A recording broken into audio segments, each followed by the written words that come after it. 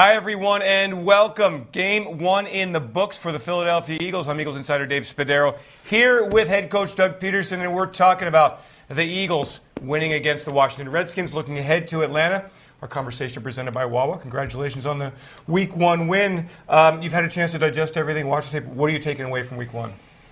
A win's a win's a win. It's hard to win in the National Football League. I credit our guys for really kind of hanging in there at halftime, being down, 20-7 right there, and really just kind of staying patient and staying real positive, not only with themselves, with the game plan, coaches trusting the players, and going out in the second half. We made some adjustments at halftime, so going out in the second half, using those adjustments obviously in our favor, and just made enough plays to win the game. Paint a picture, if you would. The fans have this idea of what happens in a locker room. You've got, literally 8 minutes, 9 minutes. What actually happens in the locker room? Oh, the first, 2, 3, 4 minutes, guys are just kind of refueling, recharging, getting ready for the second half that way, toweling off. Coaches are kind of getting their thoughts together from the first half. Offense is on one end of the locker room, defense on the other. And then I'm meeting with Mike Groh, my coordinator, and Jeff Stoutland. We're going over the runs and passes that we'd like to use in the second half, and then making some adjustments there. And then the coaches go back and the next 5 to 6 minutes are dealing with the players and going through the corrections and adjustments that we need to make moving forward in the second half. And then we're, I make a couple of comments, for the team or in front of the team, and then we're back out on the field. Is it an emotional time? Not really. It's very calm. It can be emotional if it warrants, I guess. But yesterday was calm. You guys, again, no panic. Coaches were allowed to coach and do their thing and make the adjustments, and players handled their business in the second half. So you come out and you go 302 total yards. You scored touchdown drives, 3 straight trips down the field. You sustained drive, third down conversions. So where's the offense going from here?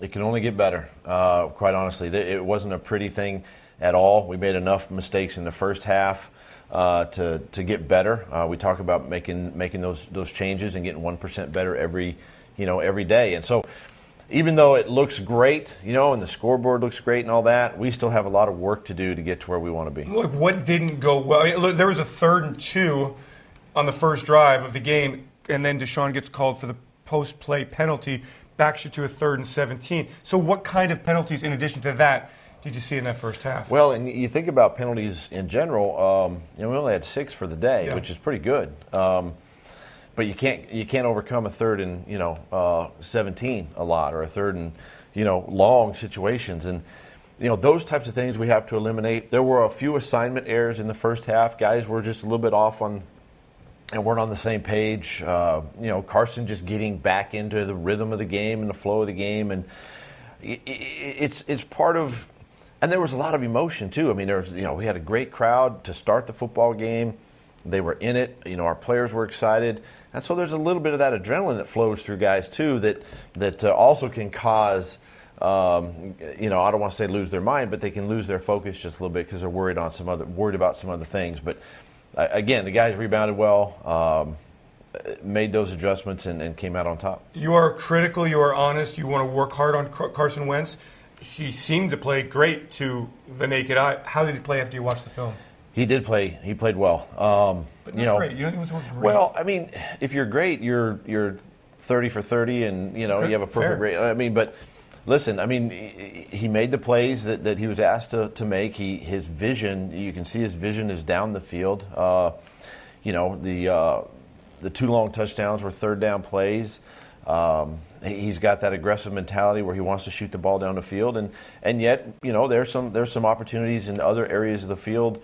Dallas Goedert was open quickly in the end zone. We did score on the play. It was a great scramble, great throw catch to Alshon, but Dallas is open right there. So I mean, there's some things as he watches the tape, and he'll get better. And it's his first time back out on the field too. So we expected a little bit of that.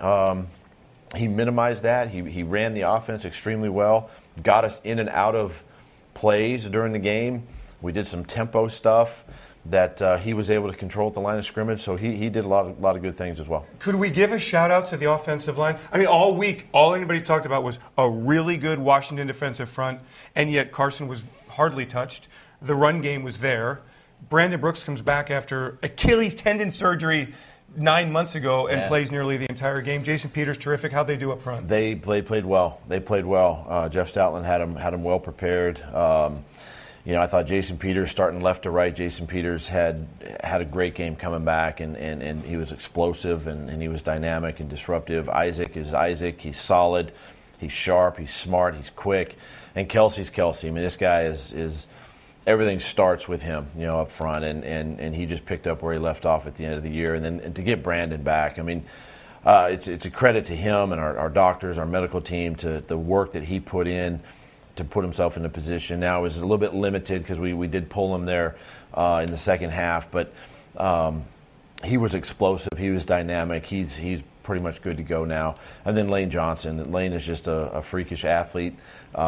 Played well. Wasn't perfect, but played well. And then Big V got some snaps. So, yeah, offensive line overall, I thought for the first time out. And a lot of times those offensive line early in the season, those are the ones that are trying to gel and connect. But they came out and played well. Defensively, 20 points allowed first half, shut down second half. What was the key to the turnaround? Biggest difference was third down. We caught them in the first half. They stayed on the field, converted some third down. Second half, we got off the field. Some of it was by penalty, backed them up a little bit. We got off the field and forced them to punt the football and giving us some opportunities to score. And that was really the difference, was the third downs in the first half compared to third downs in the second half, and that was the same way offensively in either half. Next week here, it's Atlanta, Sunday night, primetime football. A defense that, memory serves me correctly, and looking at them, they're built on speed. Is that the way you see them? Yeah, they are. And this is an aggressive group. They fly to the football. We've had success, but at the same time, we've had them here. We get to go down. We're playing in a dome environment. It's going to be loud. It's going to be Sunday night. They're coming back home off of a difficult loss this weekend, and it's going to take everybody that we take down there. This is a good football team. They're a playoff caliber team every single year. They've got a great quarterback, so we got to put in the work this week and get ready to play. What's the key to winning on the road in the NFL?